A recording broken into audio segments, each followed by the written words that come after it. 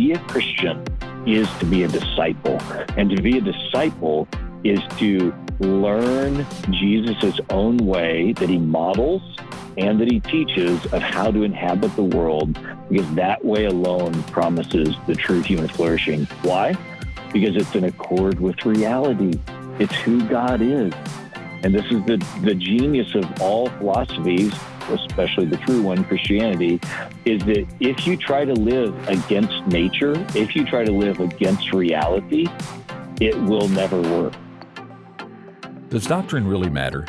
The Apostle Paul once wrote to a young pastor named Titus, instructing him to hold firm to the trustworthy word he was taught, so that he may be able to give instruction in sound doctrine.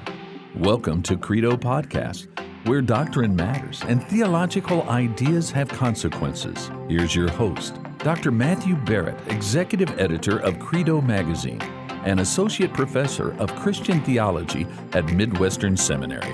Welcome to the Credo Podcast, where doctrine matters and theological ideas have consequences. I am Matthew Barrett, your host. Have you ever thought through the relationship between philosophy and Christianity? It seems like more and more on the Credo Podcast, this is a topic that has become so relevant and so important to how we understand everything from the big ideas we talk about to even the Bible itself.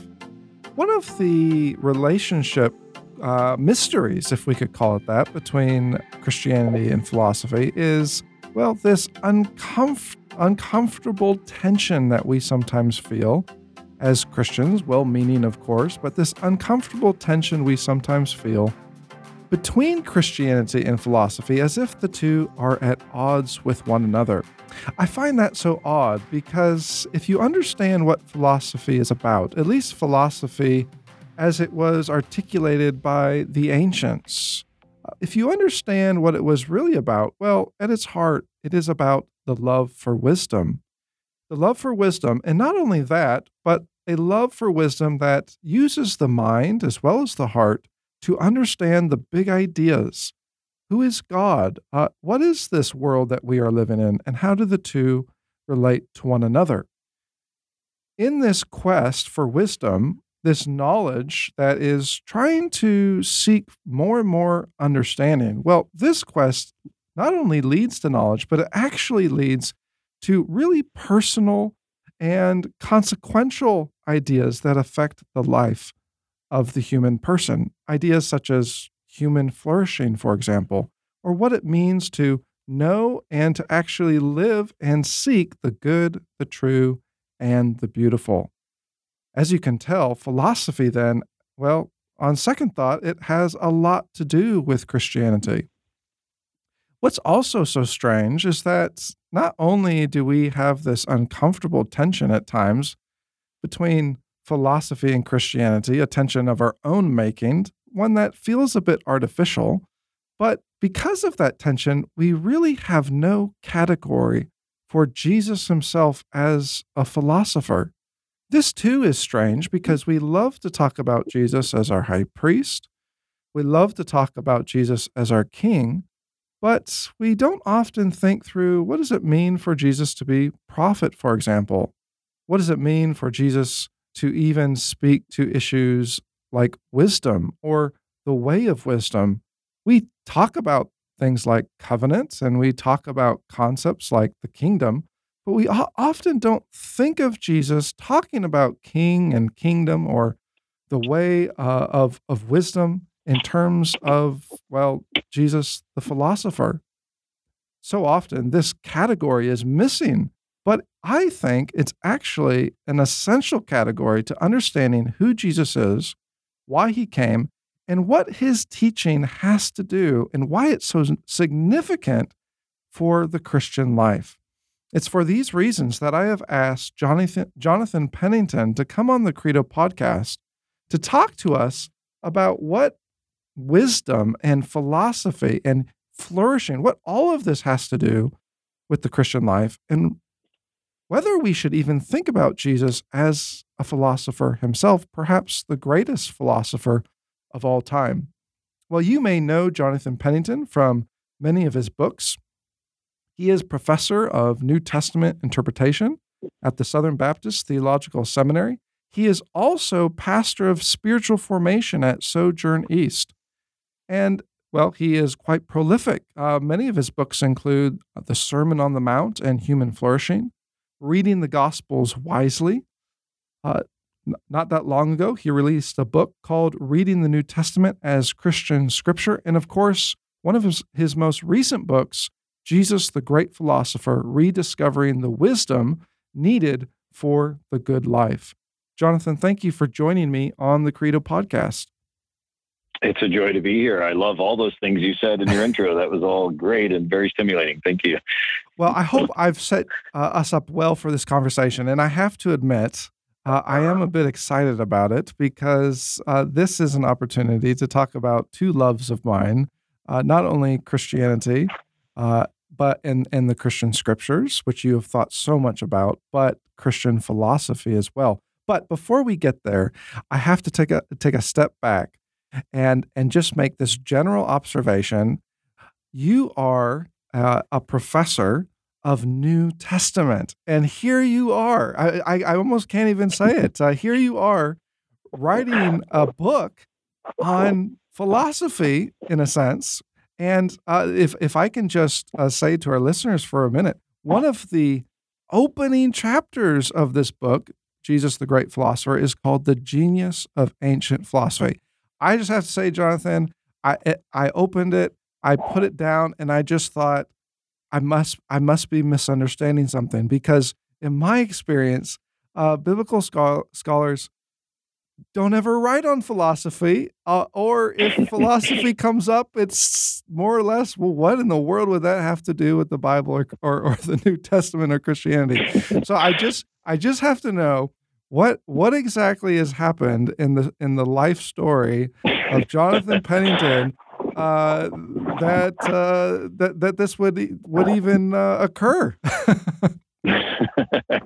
That's funny. Well, I hope you picked it back up after you put it down. So that's good. It sounds like you did. So yeah, gosh, what has occurred? So many things. I mean, it's a great question. I mean, part of it is that I am a lateral thinker. I mean, I just like a lot of different things, so even though my training's in New Testament and the Gospels, and I do a lot of work in that, I just love all kinds of different things. But in this case, philosophy, I guess this is kind of the point. Philosophy is not actually a separate study from the Bible. That's kind of the point I'm trying to make in the book, is to invite people to see the Bible itself as a work of ancient philosophy.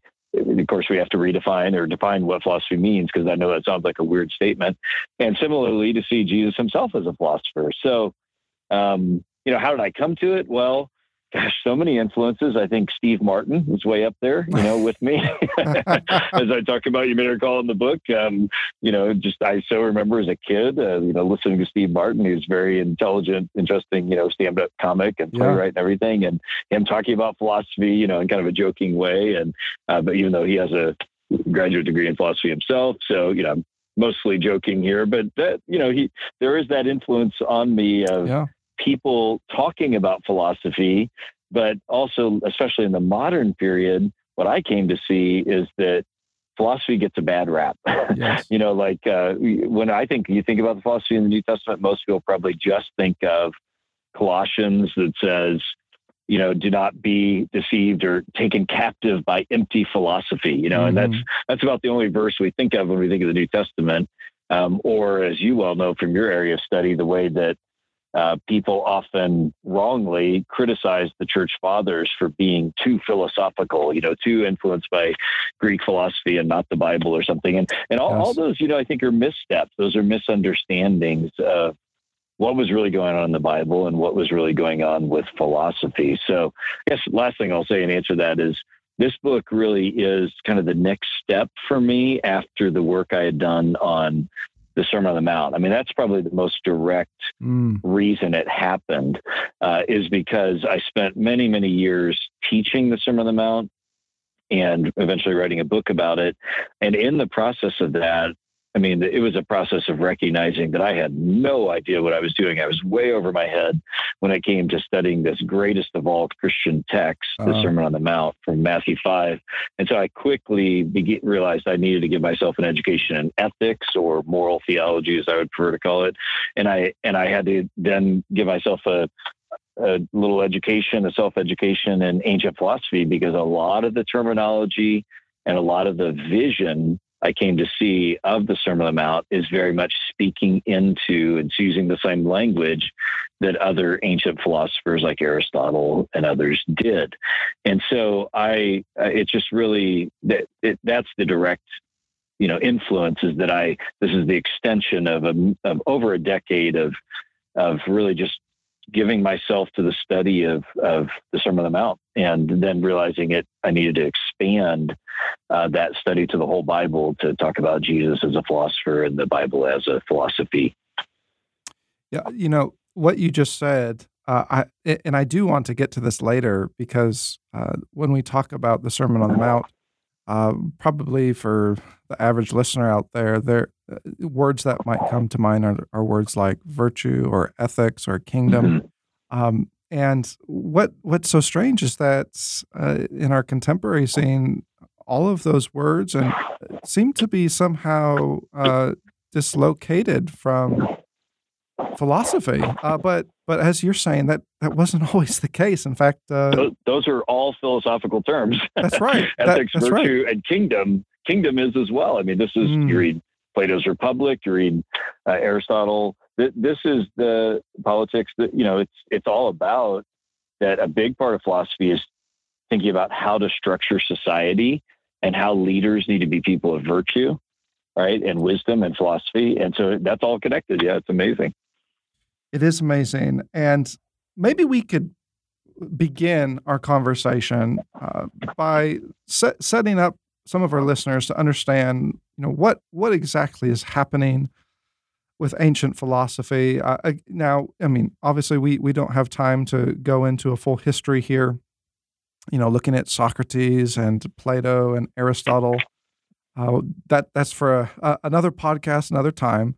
But you say something that I think is so on target in your chapter called The Genius of Ancient Philosophy, where you talk about how philosophy for the Greeks was not, we often think of it this way, as if, they're just speculating and playing around with words. And actually, you make a very astute point here that, no, they understood philosophy as a way of life. And you hinted at that just a minute ago.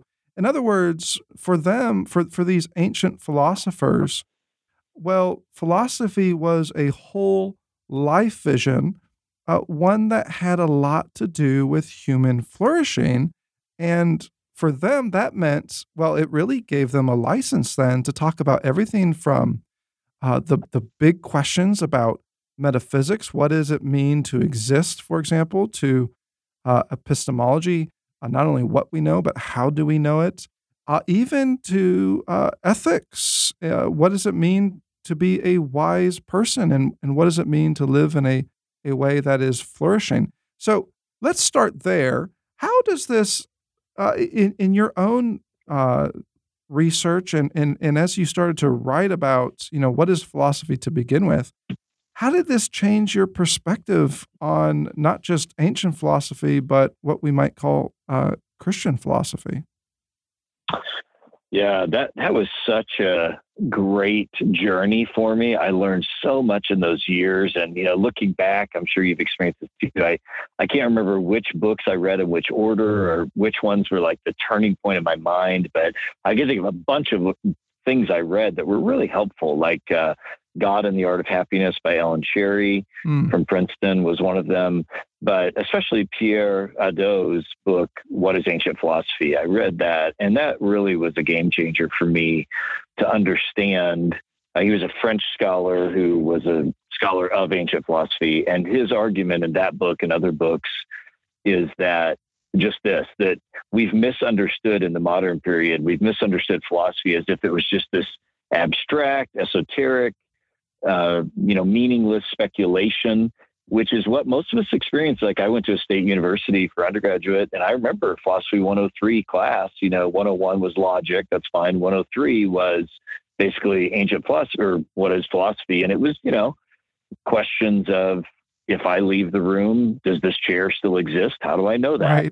And which are fine questions. I mean, that's fine, but that class isn't like helping you figure out how to handle your emotions or how society should be structured or what do I do about a relationship or, friendship or anything. It was all speculative. And so the problem is that is what a lot of modern philosophy became. And so when we look back, we assume that that's what's going on with Aristotle and others, but it's not what they were doing. They speculate on stuff only for the purpose of super practical living. Yeah. How do you actually live well? And so once I saw that, and that was a journey of, a couple of years probably of reading a lot in that area, it was such a turning point in my mind, like, oh, and then I felt like I could see that the Bible's doing the same thing. Of course, I believe in the true and ultimate and, inspired sense in a way that Aristotle and others are not, but they're asking the Bible's asking and answering the same questions, right, that they're really universally humans have asked in every religion, every philosophy. How do you find true life? Yeah. And that's a really helpful category, I think, to think about the Bible. And it was really ancient philosophy that helped me see the Bible in that way. That's the kind of irony of it.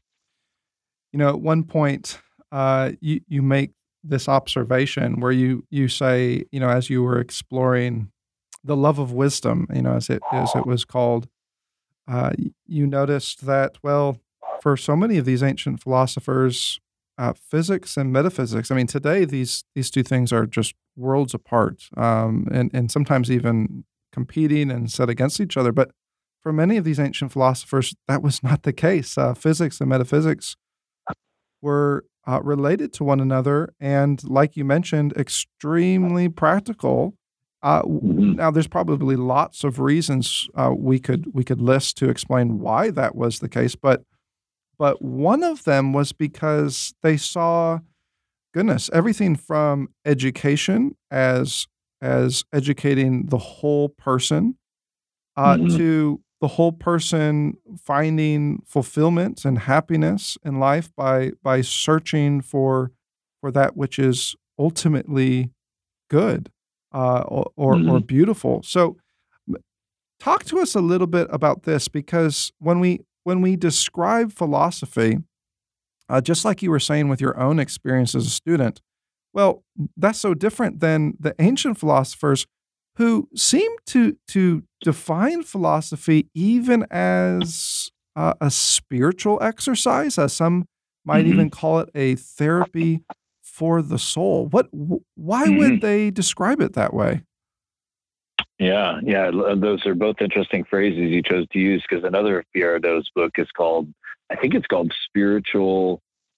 What is it called? I just lost it. But it's basically something along those lines when he describes philosophy as this kind of spiritual formative practice.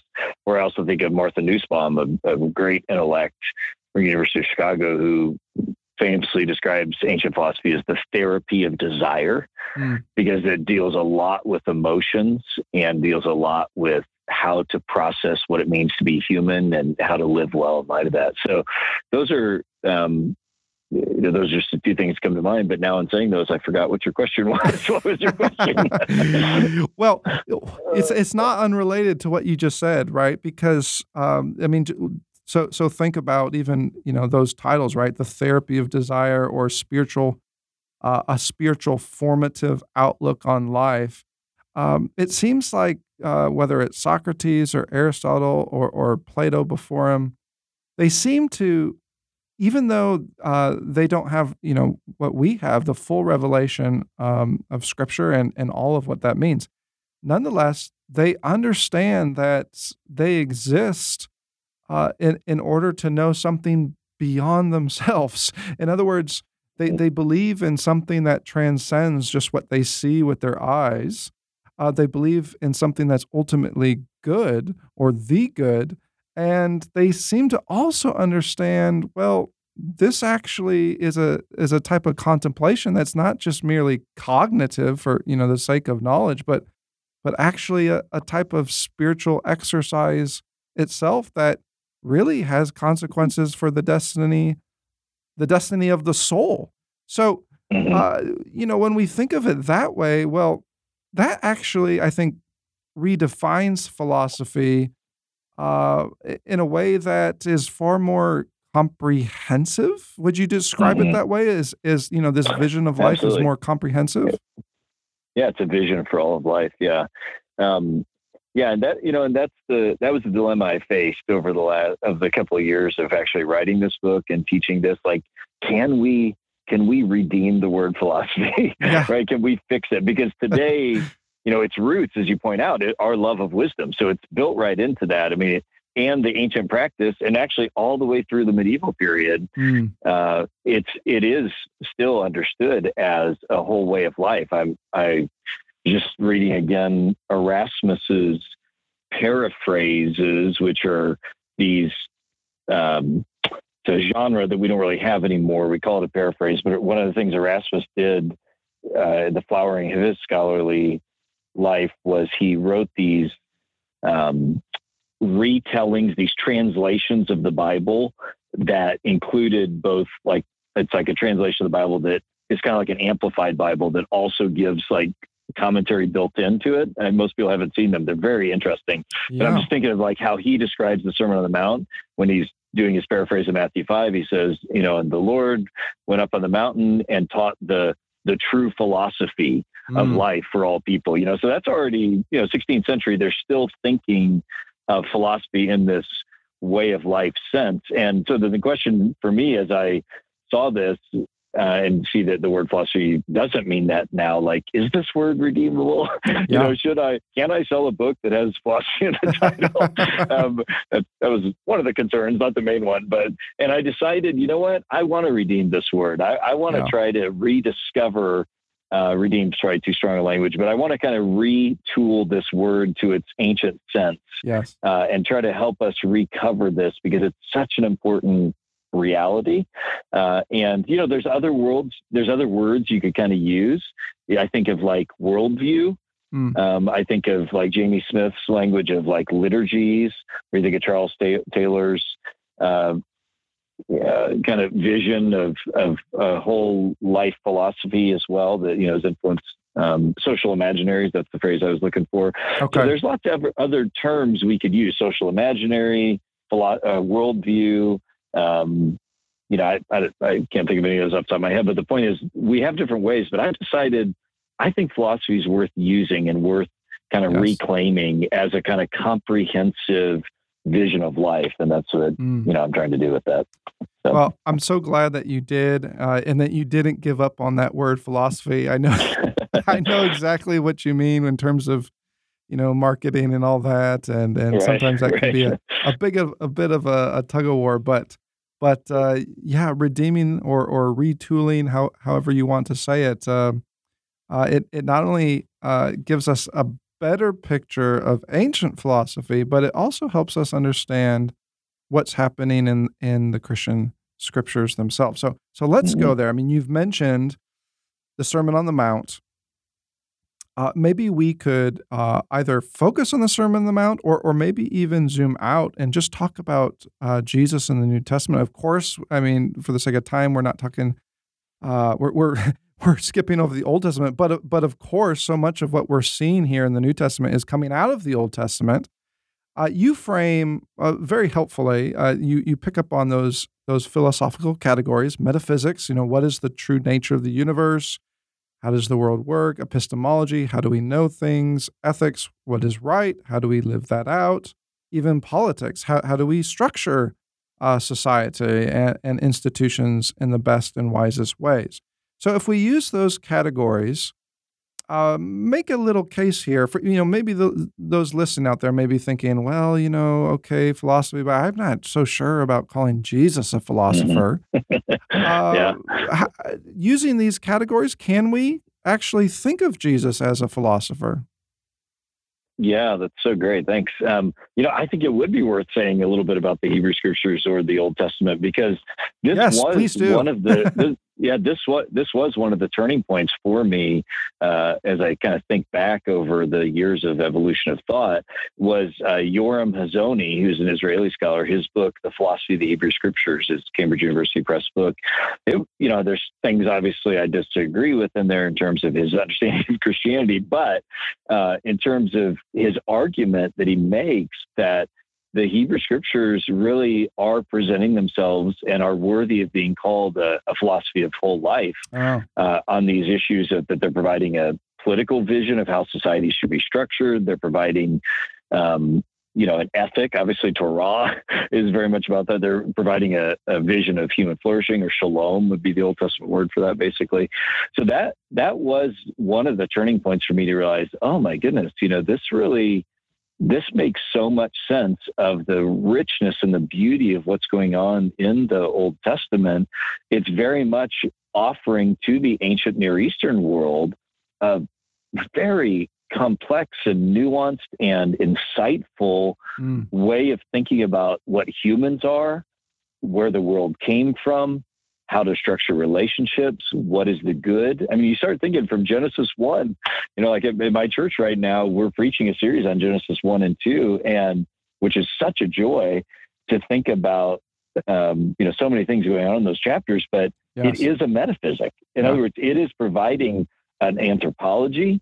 It's providing a doctrine of what is the substance of the world and how did it come into being, which is exactly what all ancient peoples had. They had narratives of creation. They had narratives of, what is the nature of reality, whether it's atomic or, atomic structure or, 4 elements or whatever.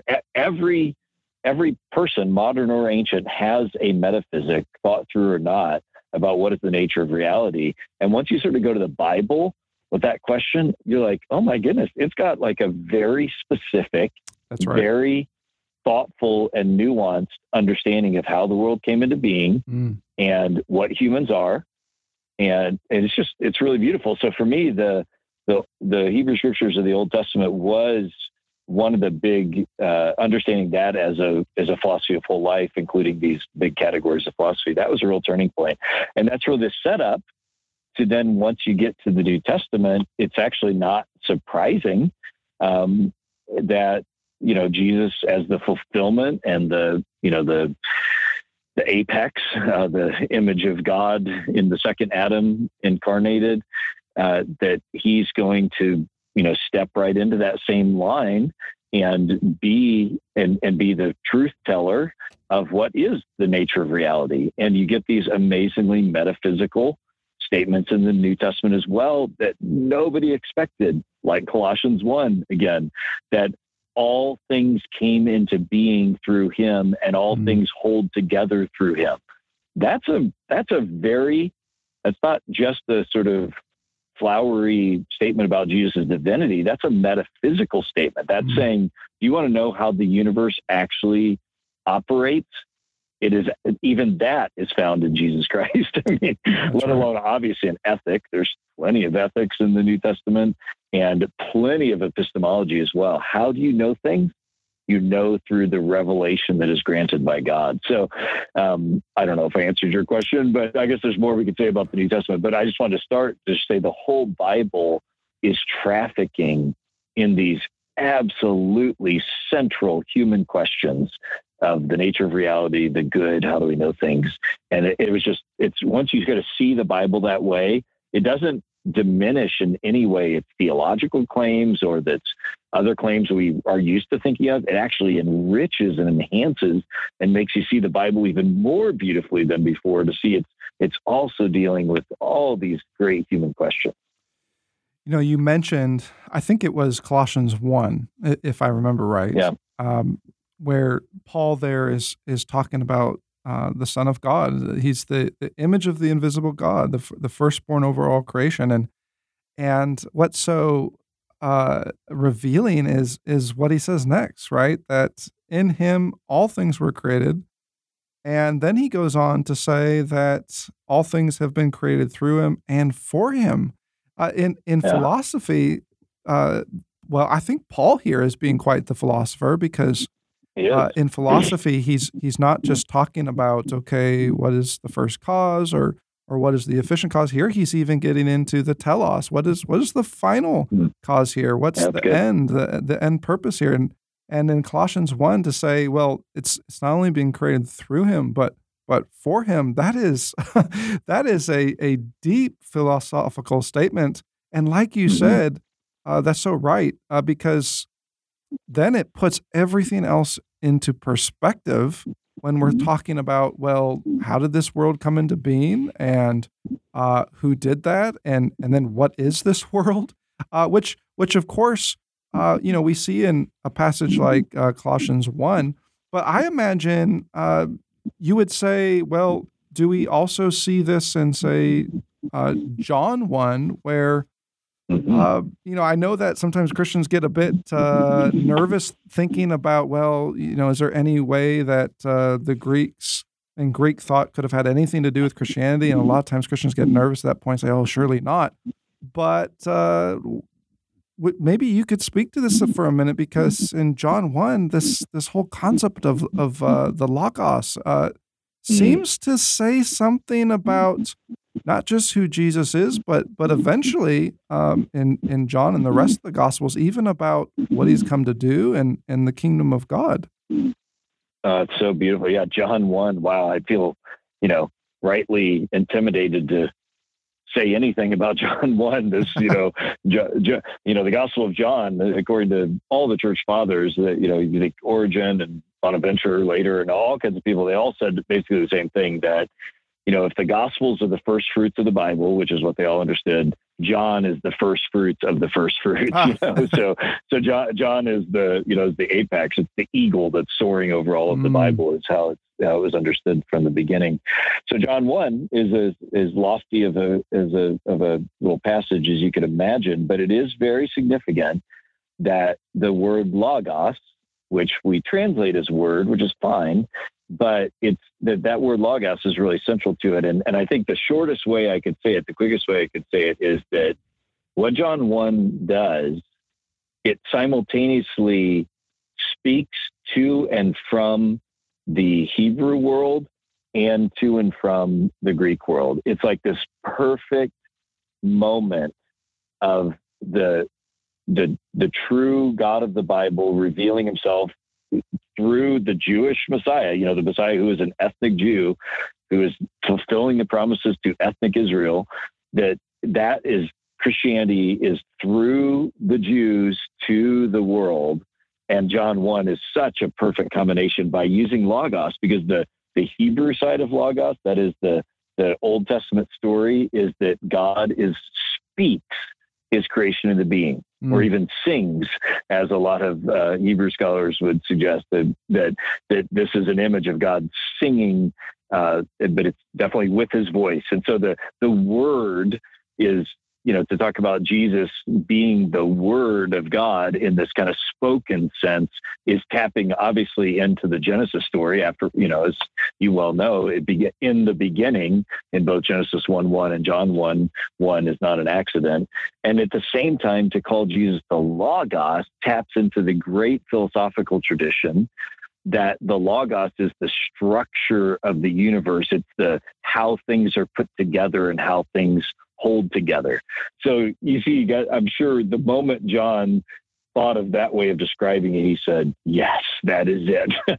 Wow. To describe Jesus as the Logos is like this perfect way of both affirming the Hebrew creation account and speaking right into the Greek world that he's living in. And then, as it goes along, once he gets down into the latter verses, he says the shocking thing, that this Logos became flesh. And that's where the craziness of Christianity comes in, because, as I like to say, Christianity is an equal opportunity offender to both Jews and Greeks. And there's one of its greatest moments of offense, because neither a Jewish person would be happy with saying that God became flesh, nor would a Greek be happy with saying the Logos became a person, right? Yeah. So this is the crazy genius, because it's true, of Christianity that's rooted in the incarnation of God himself as the Logos. So, of course, there's a million more things that we could say about John 1, but that's my stab at it. Well, I appreciate you really working through those fine points, because every time I read John 1, I think, goodness, no wonder so many volumes have been written here. It is absolutely rich in so many different contexts. Now, we're talking about metaphysics, but when we are talking about Jesus as a philosopher, and again, like you pointed out, this is not coming out of nowhere. This is Right. actually deeply rooted in the way that the Hebrew Scriptures present us with a philosophy for all of life. So, in that vein, though, if we transition from metaphysics to ethics, and here we really start to see how this philosophy begins to take form in life, real life, as we might call it. Well, you make actually a fascinating point, because as you're describing ethics and what it means, for example, for the New Testament and Jesus himself to give us an ethic, you use two words. On the one hand, you use a word that comes out of the Hebrew Scriptures, imitative. And at the same time, you also draw our attention to the way that biblical ethics are agentic. Can you describe each of these and maybe pull us a little bit closer to how these connect to, say, the Sermon on the Mount? Yeah, good question. So I'm just thinking of so many other things related to Jesus as philosopher as well. But so I think Jesus is inviting us to learn to inhabit the world in a certain way that will bring us the life that we long for. So you think of John 10:10, I've come that you might have life and have it abundantly. When you and I think of that phrase in our modern parlance, we think he's just talking about heaven or something like, eternal life we translate in our minds to, the future state or something. And it does include that, but that's a statement from a philosopher. That's a statement from a sage or a wise person, or I might get a little cheeky, from a guru. There's not the best. That was one for about 5 seconds. I thought about naming the book that, Jesus the Guru, and I thought, no, that might miscommunicate a little bit. But the point is this Jesus's whole ministry is an invitation to learn to inhabit the world, to see and be in the world in a way that is going to promise life. Now, that's what we call virtue. Now, the quick misunderstanding of that we need to, qualify, especially as Protestants, but I think for all Christians would want to say, that's not earning your favor with God, to say God is, that Jesus is teaching us a way of inhabiting the world. You're not earning our favor. There's no way that we can get connected to God apart from a covenant that he has initiated and sustains, that comes through the body, the broken body and spilled out blood of Jesus and his death and his resurrection, his ascension. So, that is for sure the groundwork, but you can't stop there. That's the foundation. That's the forming of a covenant between God and humanity and Jesus. But the actual teaching of Jesus, the actual being a Christian, means being a learner of a certain way of inhabiting the world. And that's what mathete, so that's what disciple means. Mathetuo means to be a learner, to gather around a philosopher, a sage, and learn his way of teaching. And that is largely ethical. That is, it's largely, here are the ways to treat other people. Here are the ways to relate to God. Here are the things that really matter. It's not just doing external. I think in Matthew chapter 5 and 6, it's not just doing external things, but actually having a heart that is oriented toward the good, right? I mean, this is the whole point of Matthew 5 and 6, is that you could do a bunch of external stuff, like not commit adultery and not kill someone and give alms to the poor and pray. But if your heart is not actually oriented, then it's not truly ethical. It's not truly good, or to use biblical language, it's not truly righteous, right? So I hope I've answered your question. I mean, there's a lot there, but the point is, to be a Christian is to be a disciple. And to be a disciple is to learn Jesus' own way that he models and that he teaches of how to inhabit the world, because that way alone promises the true human flourishing. Why? Because it's in accord with reality. It's who God is. And this is the genius of all philosophies, especially the true one, Christianity, is that if you try to live against nature, if you try to live against reality, it will never work. Yeah. And so Jesus is saying, here's reality. The kingdom of God that I am bringing from heaven to earth is the true reality. So if you want to find life, you've got to live according to it. And that's not earning favor. That's finding life. That's the only way to find life, is to be a disciple. So I hope that answered your question. There's a lot in there, what you said. But.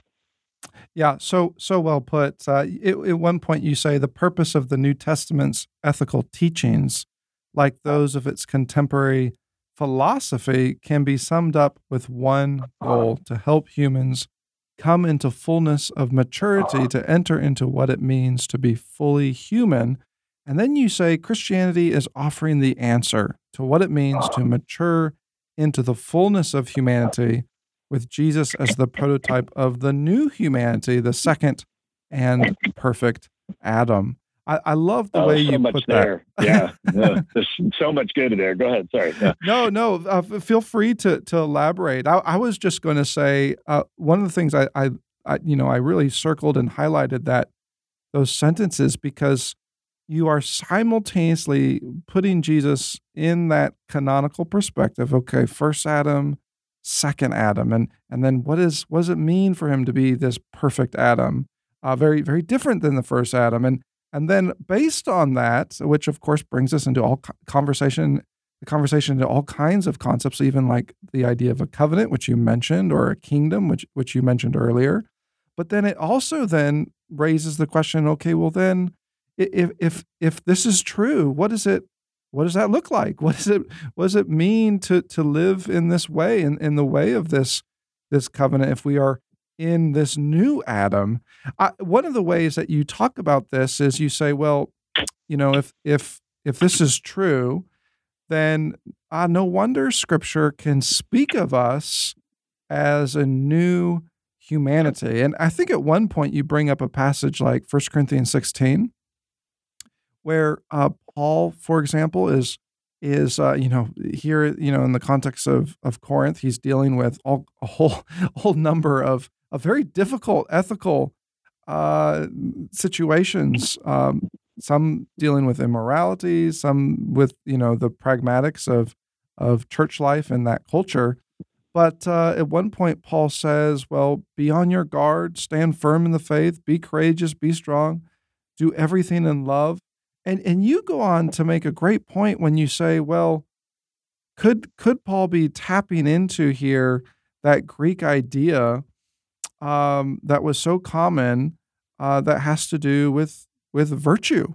And I find this so telling, right? Because oftentimes, maybe especially in our Protestant traditions, we're a bit hesitant to talk about virtue. We love to talk about faith, but if we understand virtue correctly, I'm not sure that faith and virtue are to be set against each other. So maybe you could touch here on this idea of virtue, and is even whether it's in the context of the Sermon on the Mount or Paul to the Corinthians, how does this idea of virtue really form a path to what the Bible means when it talks about everything from new humanity to human flourishing? Yeah, boy, that's such a big topic as well. And I can maybe kind of tie those together a little bit, in that virtue, you're right, we as Protestants have not done a great job with virtue. It's not even really part of our vocabulary. It is part of mine, but I make it very intentionally made it so in the last decade of my life. But Yeah, virtus or virtus, depending on your Latin pronunciation, means it's from the word vir or vir, which means human. In other words, the idea of being virtuous means that you're living according to what it means to be truly human. Where vice, most of our listeners maybe have never made the connection. I know I didn't for a long time. Vice, the word vicious, is part of that, because what the idea of vice is that you're being less than human. In other words, so the vision is, this is not just a Christian idea, this is a Greek idea, but I think Christianity would affirm it as well, or speak the same way, is that to be virtuous is to enter into the fullness of what a human can and should be. To be viceful is to act like an animal. Basically, it's to be subhuman, to not have to use biblical language, to not be the kind of being that has the image of God stamped on them like an animal. So the call to be virtuous, again, I think our biggest problem as Protestants is that we're rightly very concerned about legalism. We don't want to, start talking in terms of that you can just work hard at being a virtuous person and eventually get good enough to be accepted by God. Obviously, that's absolutely different than the Bible's message, which says that we're dead, we're sinful, there's no hope apart from God's, awakening us. So, but that's, I think, why we've lost this language of virtue, is that we're so allergic to any danger of legalism that we've only focused on that part, that absolutely crucial part of the message, that our covenant with God comes through his gracious effecting of our new birth. But again, part of a covenant is that you do live according to it, right? And that you learn to live in certain ways, imperfectly, and there's always forgiveness and grace that is constantly bringing us back and covering our sins. But we are learning, again, a new way of inhabiting the world. And I think once you just think about the fruit of the Spirit, 1 Corinthians you mentioned, I think of like the book of Philippians. It's everywhere. Everywhere you turn throughout the Gospels and the epistles, you find exhortations towards virtue. Just think about the fruit of the Spirit: love, joy, peace, patience, kindness, gentleness, self-control. Those are virtuous behaviors, is what they are. You think of Philippians, whatever is true and good and beautiful, think about these things. All those are, we need a way to talk in those ways that in no way in our minds conflicts with grace or conflicts with faith, because they don't. They don't conflict at all. Those are different categories. Yeah. In fact, we could say that faith is a virtue in that sense, So, I hope that's helpful. There's so much there. For me, it was really a turning point. It was really the Sermon on the Mount work again, as I came to sort of see that the Sermon on the Mount was not, contra to Luther, the Sermon on the Mount was not just telling you how bad you were by giving you a high ideal that showed that you couldn't do it and therefore you need forgiveness. That's the kind of generalized Lutheran reading of the sermon. You realize that's not a sufficient reading of the sermon. The sermon is actually inviting us to live a different way.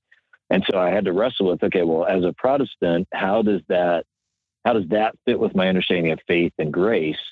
And what I end up arguing at the end of that book is that, virtue and grace are not opposites. They're two sides of one coin, or they're at least compatible. They're not enemies at all. Such an important point. And I find myself more and more drawn to this because, I think you're exactly right. This language of virtue seems to be lost. Wasn't always the case. When we look back at the history of interpretation or the history of theology, it's there. And you even have theologians devoting large sections in order to really spell out what are these virtues and what do these have to do with the Sermon on the Mount. So such an important point that I think needs to be recovered today. Now, we've been talking here. We've been moving, from metaphysics to ethics and talking about virtue. I think one thing that might, it's a very natural move, but to those who aren't used to talking this way or even engage in these concepts, they might be surprised to learn that as you discuss Jesus as a philosopher, you naturally then turn to happiness. What does it mean to Yeah. live the good life? Which anyone who's studied the history of philosophy knows this is one of the central questions that the ancient philosophers spent their life exploring. Now, you have this one of my favorite passages. I was so glad when I saw this passage. You brought it up. It's in City of God by Augustine, and he says it's the decided opinion of all who use their brains that all men desire to be happy. This is kind of Augustine's way of saying, of duh. Of Right, course, totally. of course. But the point he's making is so profound, because for many of the Greeks, this soul happiness, well, this was at the very core of human flourishing. So that being said, of course, Augustine is saying this desire to be happy. He's saying this ultimately within the context of who is God and how our happiness is found in Him. But maybe you can tease this out a little bit, because if we understand everything that you just said about virtue and how that's not contrary to faith, does this lead us to an understanding of happiness that, well, it may be far more biblical in a sense than maybe so many of the pop culture paths to happiness that get thrown our way? Oh yeah, man. There's so much there. It's such a great question, and so many. I got like 9 different ways I could try to approach this going on in my head all at once. But I'll just take a quick stab at several of them. The part of this came to me from studying the word Makarios from the Beatitudes, and the word beatus in Latin means the same thing as Makarios. It means happiness, or in maybe slightly better English now, flourishing, because it doesn't just mean a happiness in the sense of a temporary positive emotional state, but actually shalom, like a condition of flourishing. So part of how I came to this was studying the Sermon on the Mount again, and recognizing that the word Makarios that is translated in our English translations as blessed, that's not really the best translation, because that kind of miscommunicates what the Beatitudes are doing. The Beatitudes are invitations to inhabit the world in a way that promises true human flourishing. That's what a beatitude is. That's what a macarism is. These things that are in Matthew 5. So that's one way of getting at it. Another is, you think of Augustine, you think of Pascal, you think of Jonathan Edwards. I mean, you can find a quote from almost any thoughtful person to that same effect, that we are all driven by what we think will best serve us. The only people that say the opposite of that are not very helpful people like Kant, who would say that true ethics has no self-interest, or that if you get anything out of it, it is not good. Well, that's a nice idea. It's just totally opposite of what the Bible says. I mean, the Bible is constantly appealing to us on the basis of our greater good. Yeah. Right? Even Jesus, think of Hebrews. Why did he endure the cross and despise its shame? Because it was his duty and he got no self-interest out of it? No, it's so that for the joy set before him, right? You think of Matthew, the Sermon on the Mount again, you think of Matthew 6, the constant appeal to us to do what is right is so that we will have a reward in heaven. That is the opposite of altruism. That is the opposite of saying you should do what's right because it's your duty, suck it up and shut up. It's the opposite. He's constantly saying, even the very sort of negative sense that you think of Christianity, take up your cross and suffer. Why? Because you're going to find life. You're going to find true life. So even the appeal to take up your cross and suffer is not because it's what you got to do, deal with it. No, it's that's the only way to find life is through death, right? So the point is that happiness and our flourishing is what God's goal for us is. We have it set in our hearts. We long to find peace. We long to find shalom. It is baked into our DNA. It's because that's how the world was made in Genesis 1 and 2. It was a place, Eden means paradise. It was a place of delight. Eden, as far as we can tell, means delight. It was a place, 7 times it says in the creation account. He created, he spoke it and said it was good, which means both kind of moral goodness and aesthetic beauty. It was beautiful. It was good. And then when he creates on the 6th day humanity, he looks and says, it's very good. So the point is the goodness, the beauty, the flourishing, that's Genesis 1 and 2. It's Revelation 21, it's the beginning and the end of the story. And it's why it's set in our hearts. It's why we long for it. So why should we be surprised that Jesus comes and he offers true happiness? He offers true flourishing. The twist is that it only comes through death. It only comes through his own death, and then through us learning to die, to suffer and in faith, just as he did, and to take up our cross and to die to self on a daily basis. So that emphasis, we're good at Christianity, suffering, death, cross, we're good at that. But what we often forget is the whole point of that is life. The point of that is not suffering for its own sake. The point of the cross is not the cross for its own sake. The point of the cross is the resurrection that creates a new creation. The point of suffering is that death brings us to the end of ourselves, that we might find the life that we truly long for. So I'm just trying to help us rediscover, in both the Sermon on the Mount book and this book, help us rediscover that the end goal is life itself, and that we shouldn't be ashamed of that, and we should lean into that with joy because it's what we're made for. We've been talking to Jonathan Pennington, who is professor of New Testament interpretation at Southern Seminary. He's also the pastor of spiritual formation at Sojourn East. So many of his books, I just have to recommend them to our listeners. Reading the New Testament as Christian scripture, reading the Gospels wisely. But I really recommend picking up this book, Jesus, the Great Philosopher, Rediscovering the Wisdom Needed for the Good Life.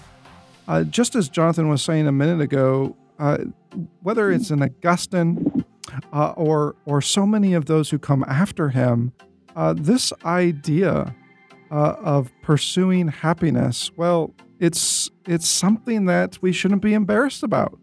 It's something that actually should lead us to God himself, the one who is the source, the author, and the generous giver of life that is everlasting.